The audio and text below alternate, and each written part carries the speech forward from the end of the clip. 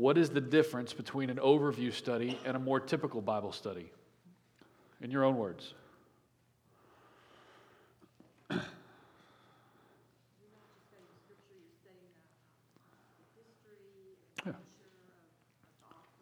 Yeah.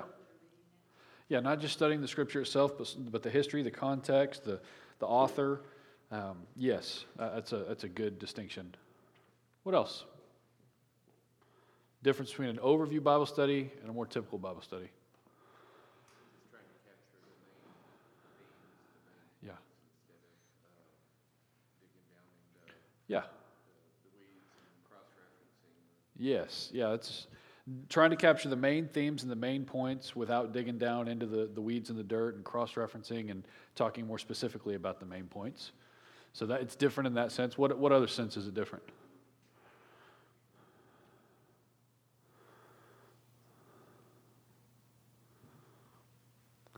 There's a lob. I mean, I really thought someone was going to be, the other way is more fun, and this way is boring, or something. Something. That was a lob. You had a shot to take a jab. No one did. Thank you. I appreciate that. Any other distinctions? Anything y'all have noticed in 4 weeks of a New Testament overview study? How was Matthew's gospel unique?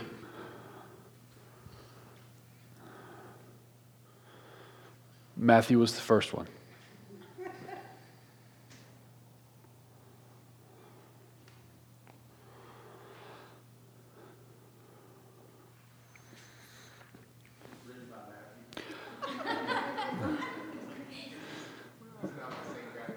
That's very good, Greg. Greg's a very educated individual, and he's well. That's good. Yeah, it was written by Matthew as opposed to Mark, Luke, or John. Yes, it was the most Jewish of the Gospels. Why? Because he was a Jew, and what did he do for work?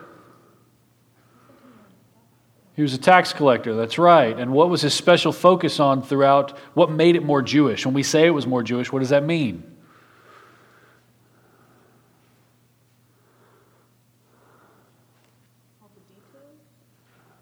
The details were more Jewish, yes. How were the details more Jewish? Yeah, he referenced the Old Testament a lot, prophecy a lot. What else did he have a tendency to focus on? The feasts, yeah. The traditions. Whose response did he focus on a lot?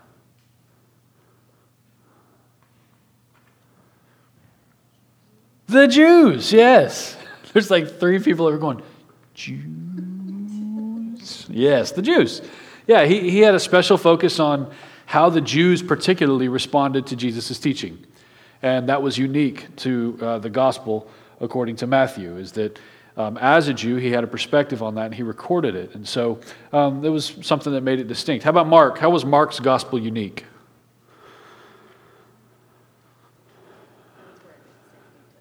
Yes. Yes, Mark is very detailed in some areas, and what is he more focused on than the other Gospels? What is Mark more focused on than the other Gospels? The action, yeah. Mark's a good one to share with someone who's exploring faith or new to the faith, as a guy who it's all action-oriented. It's far less theological, although it's not void of theology, obviously, as a gospel, but it's far less theological and far more action-oriented. Why was that? Who was he buddies with? That's right. How did he meet Peter?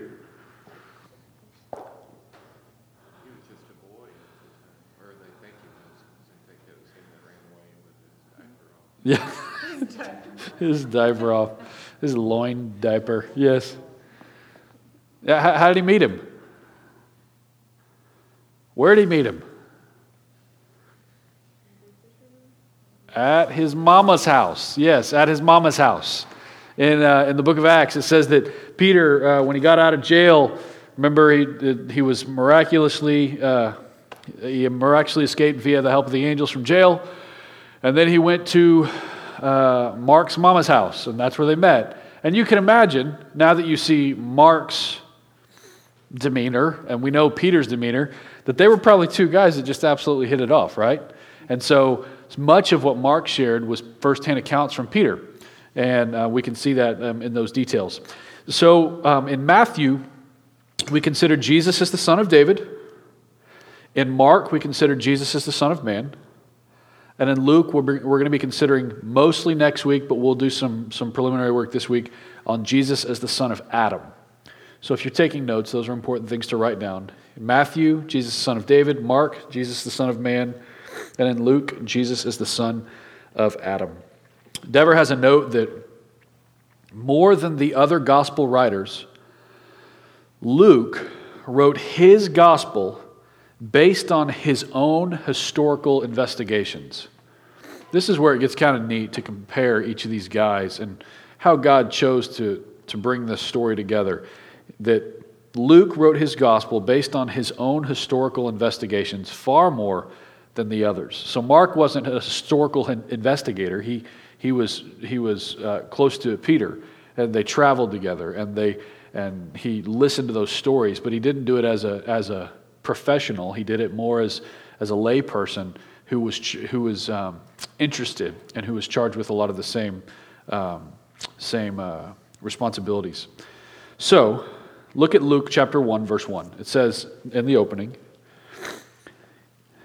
"Inasmuch as many have undertaken to compile a narrative of the things that have been accomplished among us, just as those who from the beginning were eyewitnesses and ministers of the word have delivered them to us, it seemed good to me also, having followed all things closely for some time past, to write an orderly account for you, most excellent Theophilus, that you may have certainty concerning the things you have been taught." What might be some natural questions that we would ask of those opening 4 verses? Observations and questions. Who's Theophilus? That's the big one, right? This whole letter is a letter written to Theophilus. What other questions and observations might we have?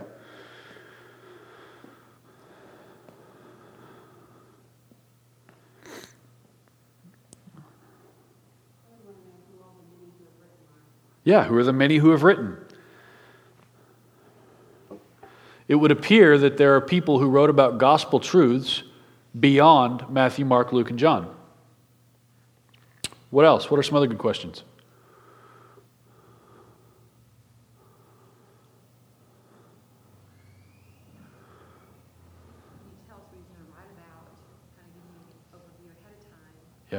Yeah. It's almost like a preview. That's a great way to say it.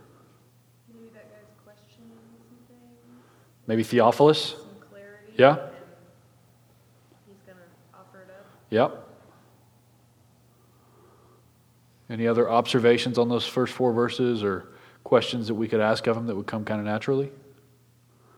You wonder who taught Theophilus those things. Yeah, who taught Theophilus those things? Because he's affirming that he could have certainty concerning the things that he has already been taught. Anything else?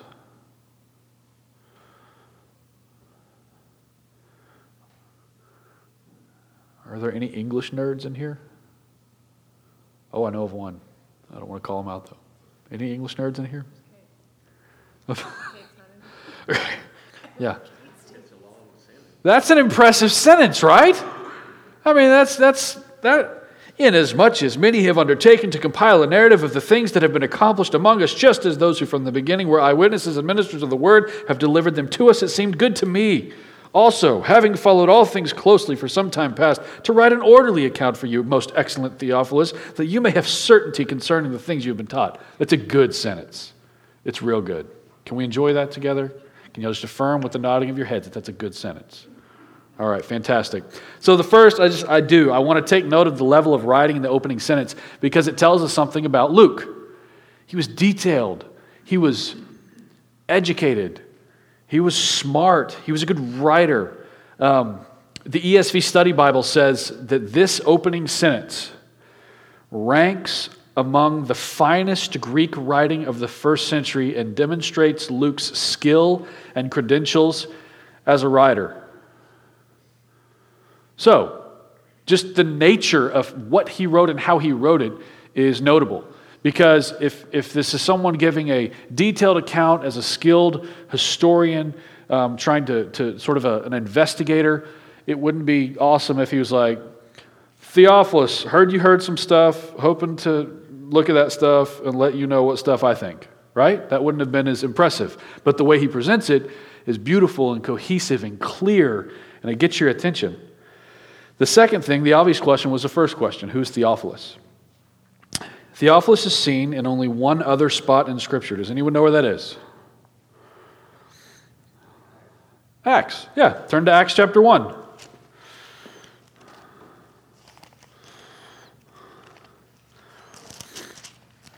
So this whole thing, the book of Luke, the gospel according to Luke, is a letter being written to Theophilus.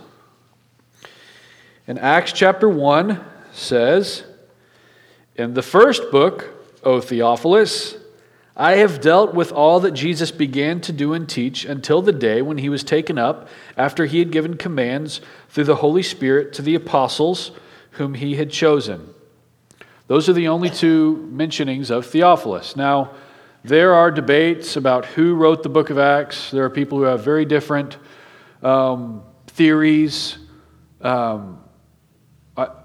For our purposes, we're going to say Luke wrote the book of Acts, and I don't think it's a stretch, okay? Because it says, an orderly account to you, most excellent Theophilus, that you may have certainty concerning the things you've been taught. In the first book, Theophilus, I have dealt with all that Jesus began, it's pretty clear to me and others who are smarter than me. It's always good to quote people who are smarter than you so that if you're wrong, it's really them who were wrong in the first place and you're just a byproduct of their foolishness. However, many smart people believe that Luke wrote the book of Acts. In fact, I think your ESV study Bible actually just has him as the author. So he wrote these things, and he wrote both of them to Theophilus. Many believe that Theophilus was a wealthy aristocrat who saw Luke's investigation as important and legitimate enough to fund it. Because this most excellent Theophilus, you don't say most excellent to your buddy. You don't say most excellent to an acquaintance. You don't say most excellent to anyone who doesn't deserve that title most excellent, for someone who is definitely the upper class. And so, many think that this was a wealthy person who said, you know what, Luke? I believe in what you're doing. I've looked at what you've said, and I'm going to fund it. And I want you to write me these letters showing me what you have found. I was watching a deal on Discovery Channel or something about this guy who's sort of obsessed with this particular shipwreck because it has a lot of money. There's a lot of gold in that shipwreck. And this guy, for the last 20-something years, has been going through and doing all of this research, looking and investigating and getting details and facts. And he's put all this stuff together. And now this other, much wealthier guy who remains unknown has said, you know what? Go find it. I'm going to fund it. I want you to show me what you find. And so in the same manner, I think Theophilus is one who's probably funding what Luke is doing here and says that's worth it, that's worthwhile. Go do your investigation and write to me and let me know what you find. As well, for the background of Luke, we need to turn to, you don't have to turn there, but you can if you want, Colossians 4:14.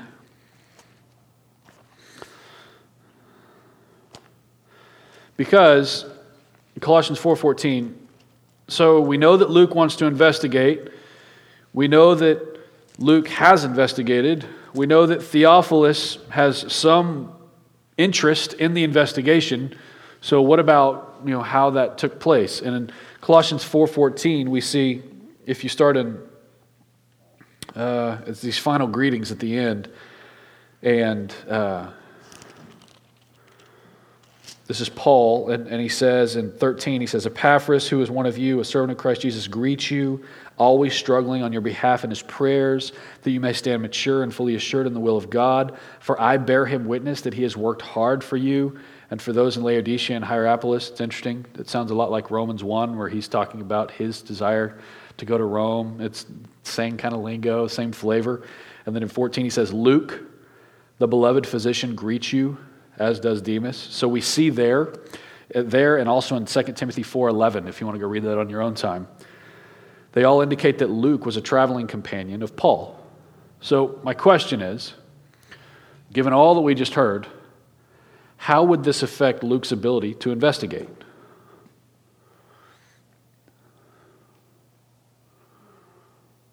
Access.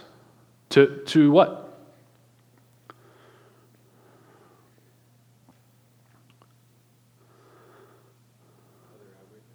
Other eyewitnesses? Absolutely. What else? Paul. That's a big one. What else? It's likely that Luke would have been introduced to the others. He would have talked to eyewitnesses. He would have, in fact, read other accounts. It's clear that other accounts have already been mentioned. He would have compared stories, all the while compiling and investigating data. So he would have had a pretty comprehensive approach to where he could go in. It's not just, oh, I heard a story from a guy and here's what I heard. It's, man, I lived among them. I heard them. He saw the effect of the gospel on their lives after Christ had ascended. And so pretty remarkable insight that this investigative man would have had. And I just, for a moment, before we move any further, 2 Timothy 3:16 says, all scripture is breathed out by God. And it's so cool. I was thinking about it this afternoon. It's so cool as we look at Matthew, Mark, and Luke. We haven't even gotten to John yet. Scripture is breathed out by God. I think growing up, my view of Matthew, Mark, and Luke was sort of like, they were all probably buddies, right? They all were probably close, and they'd share their stories, and Matthew's like, well, I'm going to write about this, and Luke's like, well, I'm going to take this because I like that story. I just had like a weird view of it growing up. And then as I got older, my view wasn't really rounded out a whole lot by historical data as far as the background of these guys. And I think probably for the majority of even my adult life, I had a view of Matthew, Mark, Luke, and John as probably like kind of like disciples, or not apostles because they didn't get the charge firsthand, but they were probably like disciples and happened to be writers. And I never really dug into it. But in these last 5 weeks, 4 weeks, and then today, when you look at how God breathed out His Word, all Scripture is breathed out by God, you see Him taking a very Jewish tax collector and burdening him with writing how he saw the gospel playing out, burdening him with writing the Jewish response to what Jesus said. And then you have this other dynamic where he takes Mark, who's nothing like Matthew, but yet he was affected by the gospel. And he burdened Mark to connect with Peter so much that he got Peter out of jail, took Peter from jail to Mark's mama's house so that they could hit it off and become buddies because they're both really high-strung individuals. And then he would travel together and he would hear, and you can see in the writing, those stories that took place. So when you say God breathed out Scripture, He created this dynamic and these relationships and this history and this narrative where these guys sat around campfires and sat on boats probably and sat on, in caravans talking about what they had seen and heard. That's what it means that it's breathed out. So God has this very Jewish tax collector writing something from a unique standpoint, and then He has Matthew writing it from a unique standpoint because of his connection with, or He has Mark writing it with his connection with Peter, but yet they affirm one another because it's breathed out by God. And then you open up the gate a little more, and here we have Luke, like an investigative reporter, who has this relationship somehow with this guy Theophilus, who is going to encourage him to bring me the data that you have and write it down thoroughly. And in fact, don't just write Luke, but we're going to continue on, and you write about what's going on as the church continues to grow in the book of Acts, and he bridges the gap between the two. I got pretty fired up about it this afternoon. Looking at it, I'm like, man, when you say all Scripture is breathed out by God, we shouldn't just have a view of just sort of, and it hits the page and it's very clean and neat. All Scripture being breathed out by God means that God is actively involved in the lives of individuals who He has affected in unique ways and gifted in unique ways to write down what we have as this amazingly comprehensive reality of the gospel that's not exactly the same, but wildly affirming of one another. People from different backgrounds, people with different connections, people with different insights, but He brought them together. And so when we say it was breathed out by God, this little overview study gives us, a survey study, gives us a unique insight into what that means and what the history was and what the context is. Luke was not Jewish, to be clear, and he appears to be a doctor. They referred to him as the physician. So he's a thinker. Who do we normally say wrote most of our Old Testament? Paul. I've said it lots of times in sermons and stuff. I think Ben said it on Sunday. Throw him under the bus. He's not in here. It's all good. Reality is, if Luke wrote Luke, which is the longest of the Gospels, and Luke also wrote Acts, the majority of our New Testament was actually written by Luke. It's kind of interesting because I could tell you a lot about Paul, but I couldn't tell you much about Luke and his background before studying to teach this.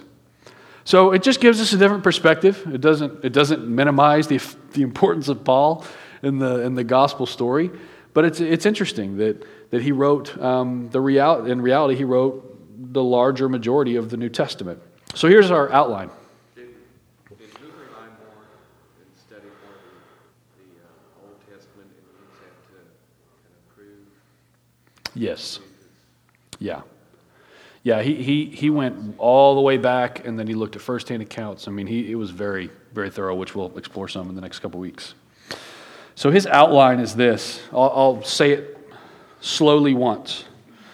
In 1 through 3, chapters 1 through 3, like most of the other, we see Jesus' birth, his boyhood, baptism, and genealogical descent. So 1 through 3 is Jesus and the early days.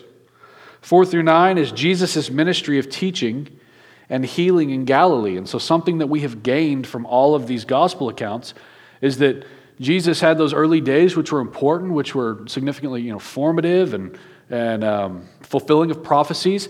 And then before he went to Jerusalem, he spent a lot of time in Galilee, getting a name for himself as a teacher and as a healer. So we see his ministry, teaching, and healing in Galilee. And then in 10 through 19, we see Jesus moving toward Jerusalem. And that's the time where we see lots of Jesus' teachings on what it means to be a disciple and about the future and how he would suffer. That's when Jesus begins those teachings.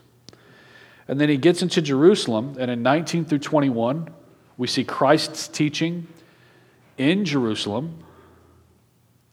So 10 through 19 was they're going towards Jerusalem. Discipleship and suffering are the topic. And then 19 through 21, we see Jesus teaching in Jerusalem. In 22, we see Jesus' arrest. In 23, we see Jesus' trial, crucifixion, and burial. And in 24, we see reports of his resurrection, his post-resurrection appearances, and his ascension. So 24 is his resurrection, his post-resurrection appearances, and his ascension. Does anyone notice any differences about Luke's outline compared to the other two we've looked at so far? There's one distinct difference.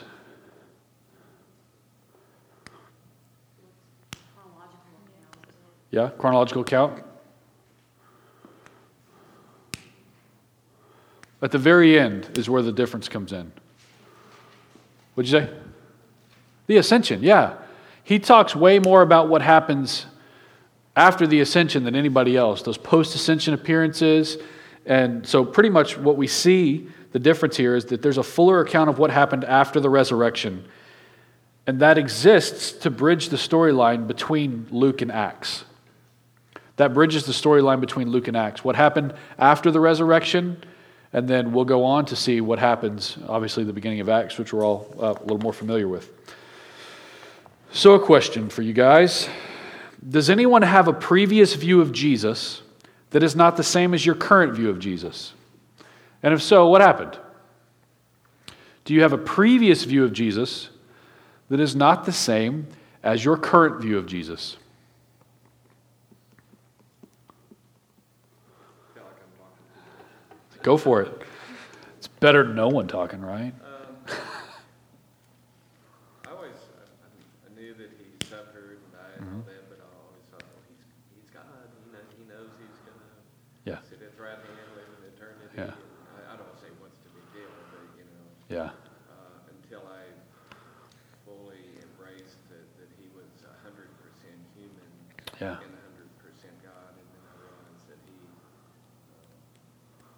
loved his life here on earth and his friends Yeah. and suffered every bit as much as any of us Yeah. would going through that. Yeah. That's a great example. Thinking about when you first hear about Jesus' sufferings, where it's like, well, he's God, and he knows he's going to be seated at the right hand, so the suffering is not as bad as maybe what our suffering, But then when you study about his humanness, that he was 100% man, 100% God, that puts a whole new understanding and insight into that. What else?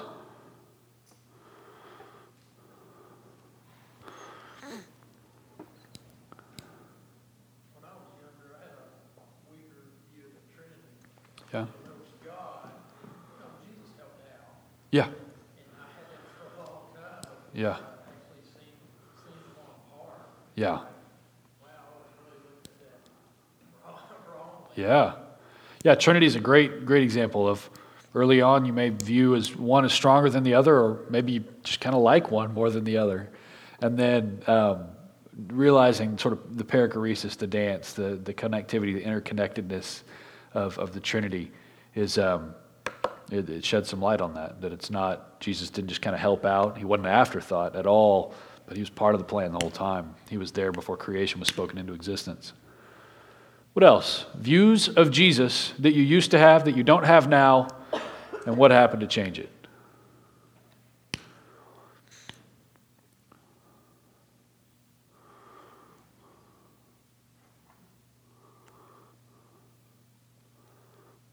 Oh, yeah, pretty steady people, I guess. Yeah. Yeah. Yep.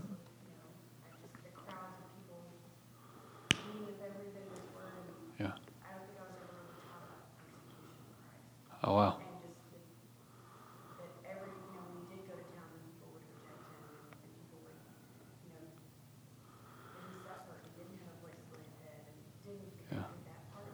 Yeah. Yeah.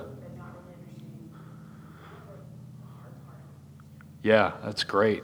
At first, seeing Jesus and seeing him as a great teacher who very nobly suffered for us and liked by many, not to know about his suffering until you get to that part. What else? Views of Jesus you had that you don't have now, and why?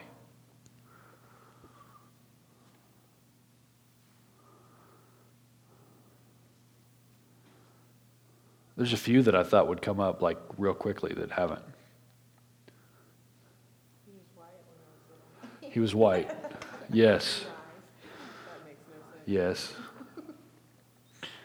Yes, growing up, I pretty much just thought he was a prettier version of most of my relatives.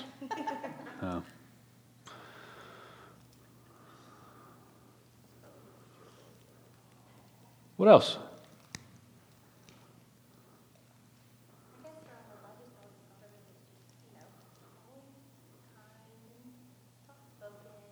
Soft spoken, yeah. Then when you read, like, you got frustrated with him. He's Yeah. like, I do not understand this. Yeah. And, so I guess Yeah. I never thought about that side of it. Yeah. I will. Yeah. I'll never forget the Sunday school where Jesus turned over the tables in the temple. And I just remember as a kid, I must have been 8 years old, and we're reading, and all of a sudden Jesus is really hacked off and in the most holy way possible. I don't want to make that sound bad. And he turns over the tables, and he's angry, and he's taking a whip and casting, getting people out of there and throwing their stuff around. And then my Mrs. Woods, my Sunday school teacher, who was amazing, she goes, "Now he did not sin. He did not sin when he did this." And I just remember kind of being like, "I'm going to call your bluff on that. How can you get angry and turn over a bunch of tables and yell like a crazy person and not sin? And the reason for that was, up until that point, Jesus, to me, was mainly concerned with my happiness. It was mainly about what was in it for me. He came for you, everything's for you, whatever makes you happy, happy, happy, happy, happy, happy. But then who's this angry guy who's turning over the tables? What's he so angry about? I thought he just wanted everyone to be happy, and he came for kumbaya and peace. And it was. That was a significant moment for me in that Sunday school, going, how was he angry and he didn't sin? How? That was one of the first probably deep theological questions that I've ever had, because it just was so starkly different than much of what I had learned, or maybe just sort of assumed up until that point. So a lot of us, some people think Jesus is in it for us more than him. I remember learning about propitiation and not realizing, I remember when I learned about propitiation, that it's wrath absorbing, that Jesus died so that the wrath that was directed toward me because of my sin, which wages is death, that he would absorb the wrath of God instead of me. I was in my 20s the first time I heard propitiation explained, and that floored me. I knew he died on the cross for my sins, and I knew that if I was in him, I was safe, and I'd be made holy. But the fact that the wrath of God landed fully on him was something that I hadn't really heard. And that changed my view, that changed my perspective of who he is and what he had done, and then what he expects of me, and then who I am now, and what I don't need to try to do anymore, and what I should focus on now. When it really hit me, I guess it hit me sooner, but something Ben said had a big impact on me. Imagine that you're sitting in a cell on death row, and that's your fate. Yeah. You have to go get an electric chair, and then Jesus comes and lets you out. Yeah. That right there, just something.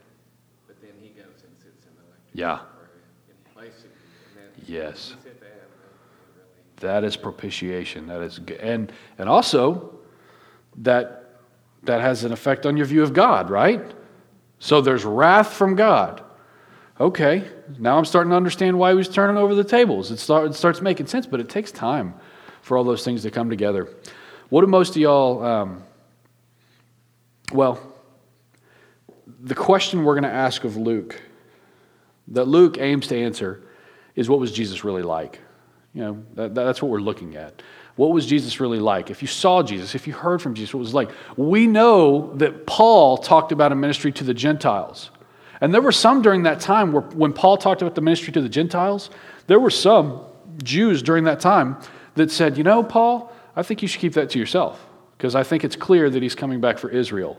This has always been about Israel, it's currently about Israel, and it's always going to be about Israel. And Paul says, you don't understand. Israel was meant as something that happened up until the time of the nations.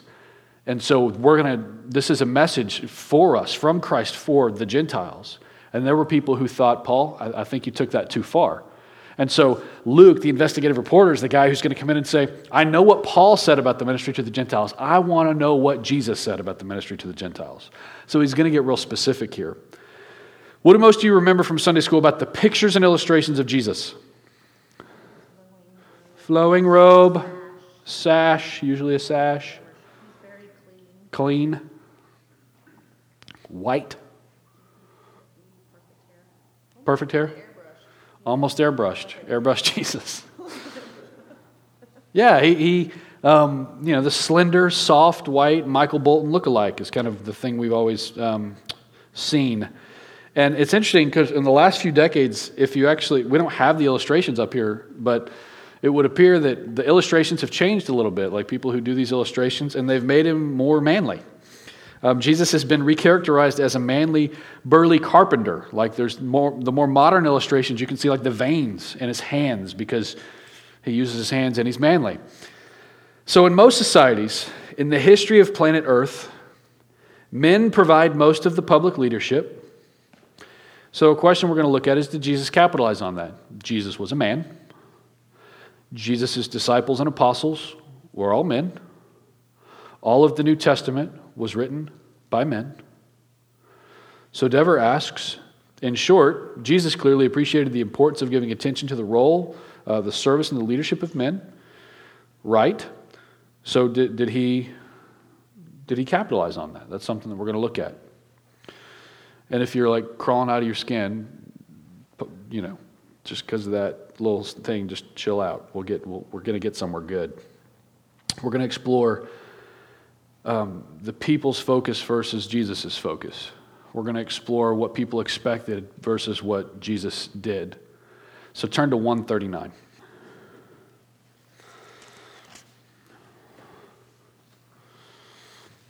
It's a very male-dominated society.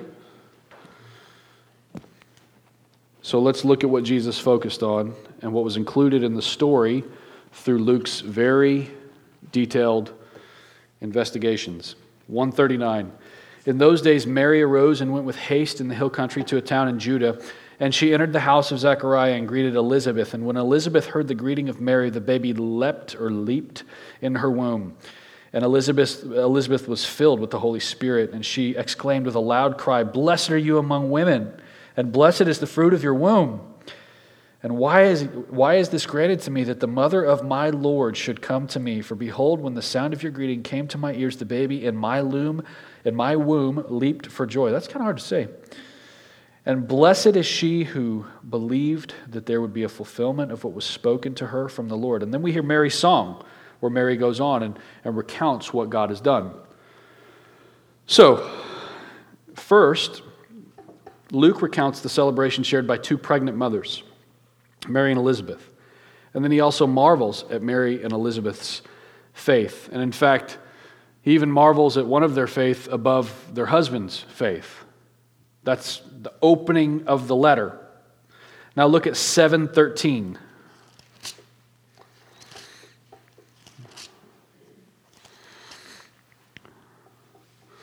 7:13.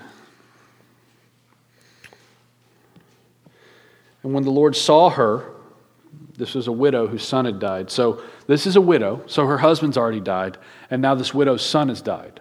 And so in that time, that would be a really bad thing for her, because not only has her husband died, but now her son has died. And so it says, "And when the Lord saw her, he had compassion on her and said to her, 'Do not weep.'" Luke's investigation appears to have turned up that Jesus cares about the tears of a mourning widow who's lost a son.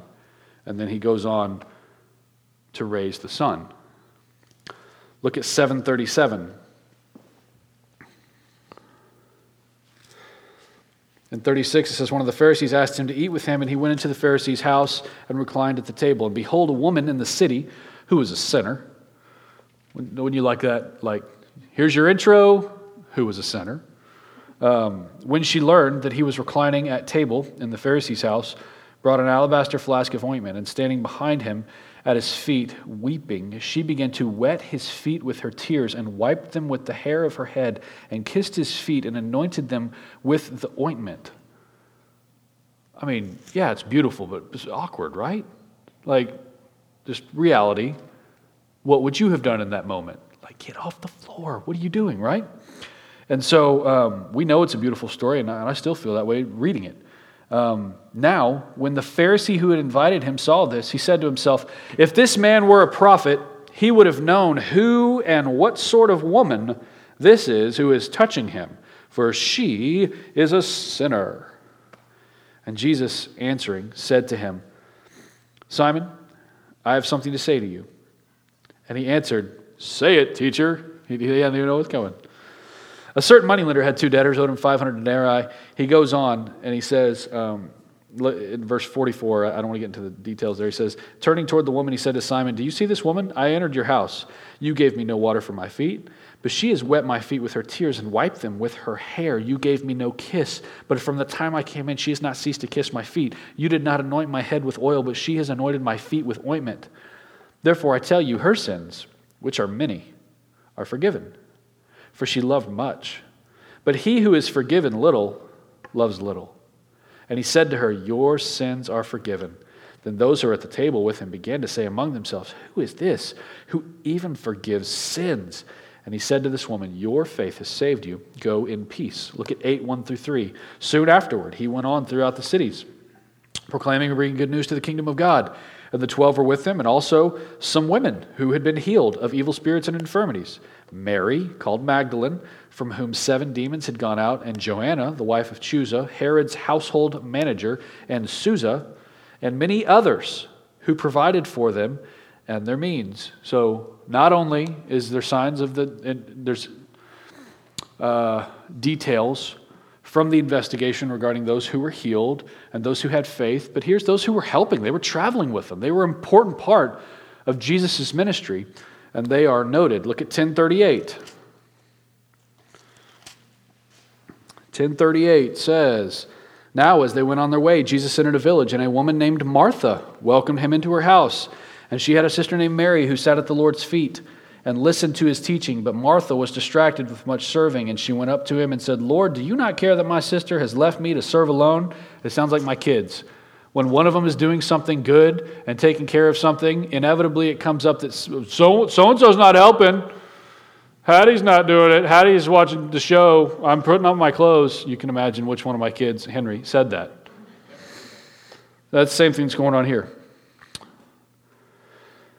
But the Lord answered her, "Martha, Martha, you are anxious and troubled about many things, but one thing is necessary.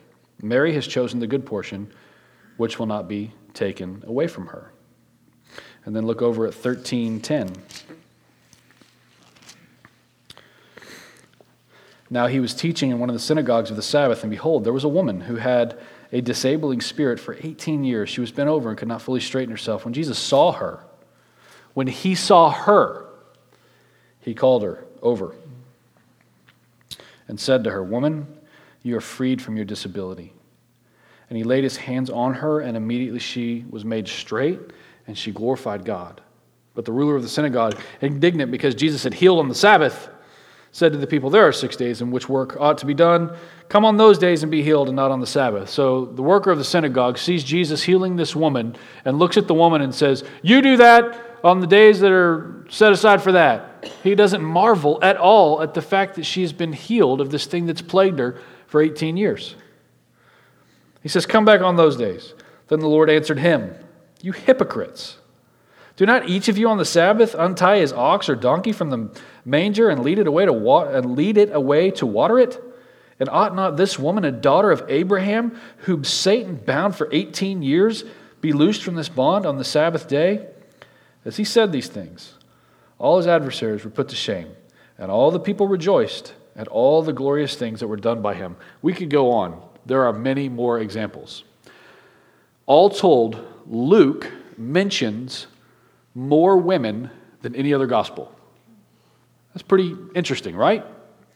So Luke mentions more women than any other gospel. So the guy who went and did in-depth investigative reporting is a guy who came back with more women's names who were healed, who were faithful, who were an important part of the ministry, who were there when important lessons were taught, and many of them were recalled by name in a very, very male-dominated society. Jesus also had a special awareness for children. Look at 8:41. Most of us are more familiar with this, maybe. In 8:41, it says, "Now, when Jesus returned, the crowd welcomed him, for they were all waiting for him. And there came a man named Jairus, who was ruler of the synagogue. And falling at Jesus' feet, he implored him to come to his house, for he had only one daughter, about 12 years old, and she was dying." And then look over at verse 51.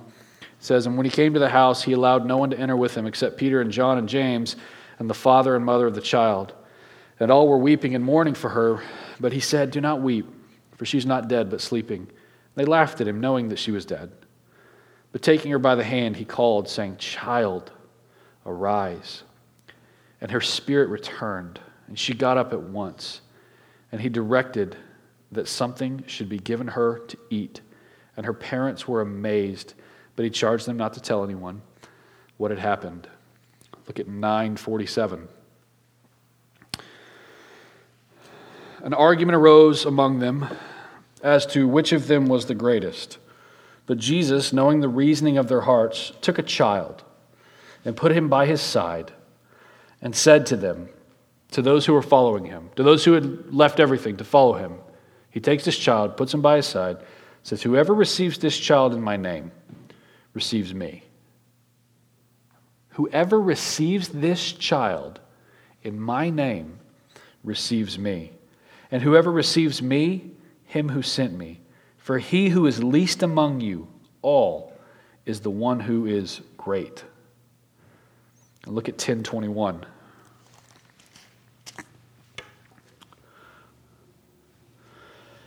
In that same hour he rejoiced in the Holy Spirit and said, I thank you, Father, Lord of heaven, that you have hidden these things from the wise and understanding and revealed them to little children.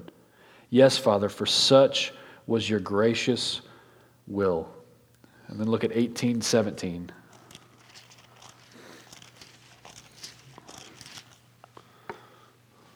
This is probably one of the more familiar, popular pictures that we have in our heads. We probably all had a painting of this somewhere in our Sunday school classes. In 18:15 it says, now they were bringing even infants to him, that he might touch them. And when the disciples saw it, they rebuked them. But Jesus called to them, saying, let the children come to me, and do not hinder them. For to such belongs the kingdom of God. Truly I say to you, whoever does not receive the kingdom of God like a child shall not enter it.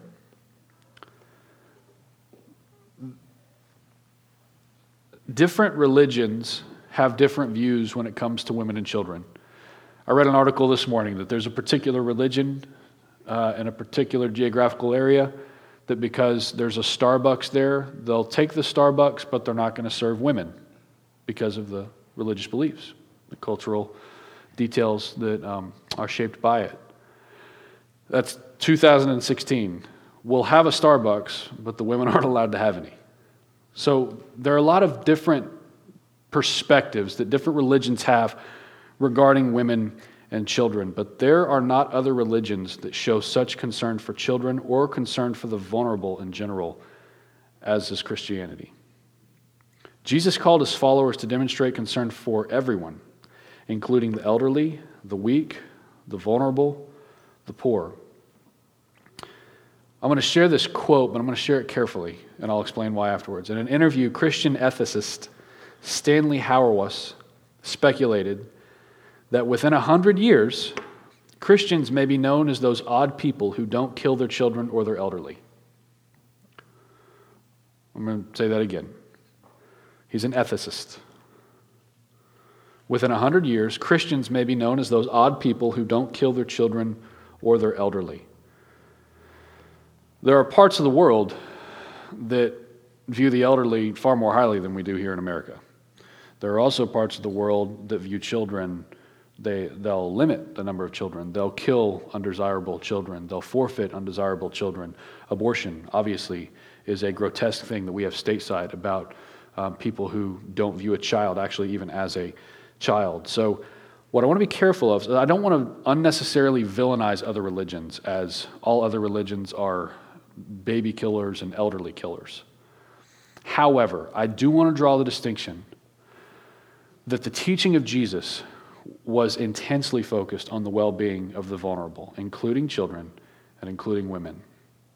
And it was also in the face of a culture that didn't have the best view of women. The point here is that Jesus taught and exemplified love and benevolence toward women when too often those same women had been ignored or abused in the name of religion. That's part of what was going on here. They were ignored or abused in the name of religion. And Jesus' teachings were that no, you take care of them. You take care of the women. You take care of the children. You take care of the elderly. You take care of that widow. You take care of the vulnerable. You take care of the poor. So Jesus was certainly manly. That was kind of the question we started off with. You know, he's not the soft-spoken Michael Bolton. Is he manly? You know, it was a man-centered culture led by men, and he was certainly manly. And part of that masculinity was expressed in his concern for women and for those who were vulnerable in society. So that's where we're going to stop tonight. That yes, Jesus was manly, and you could see it because of his concern for those who were more vulnerable. Next week, we're going to consider his concern for the poor, his concern for the rich, and his concern for a number of others who might surprise you. So let's pray. Lord, we're thankful for our time tonight. Thank you for being a God who cares about the least of these. Thank you for being a God who in your breathed out word wants us to see the faith of the widow and the faith of the one giving their mite, the faith of those who just fell at Jesus' feet. Thank you for letting us see that in your gospel. Thank you for the reminder tonight of how we should be towards children. I pray that the reality of receiving children and thereby receiving you and welcoming children and being inheritors of the kingdom is in that. I pray that that would affect our parenting, that we would not take lightly the call to be the main disciple makers in the lives of our children. Lord, I pray that maybe it would affect the way we spend our evening with our kids. Maybe it would affect how we're not impatient with them. Maybe it would affect the way we love our spouse. Lord, your ways are higher than our ways, and we're thankful for them. Also thankful that as part of your breathed out word, you charged Luke to do some investigating and figure out what Jesus really said. I'm thankful that that's part of the gospel, part of the good news, part of what we now know as gospel truth. We love you, Lord. We pray these things in Jesus' name. Amen.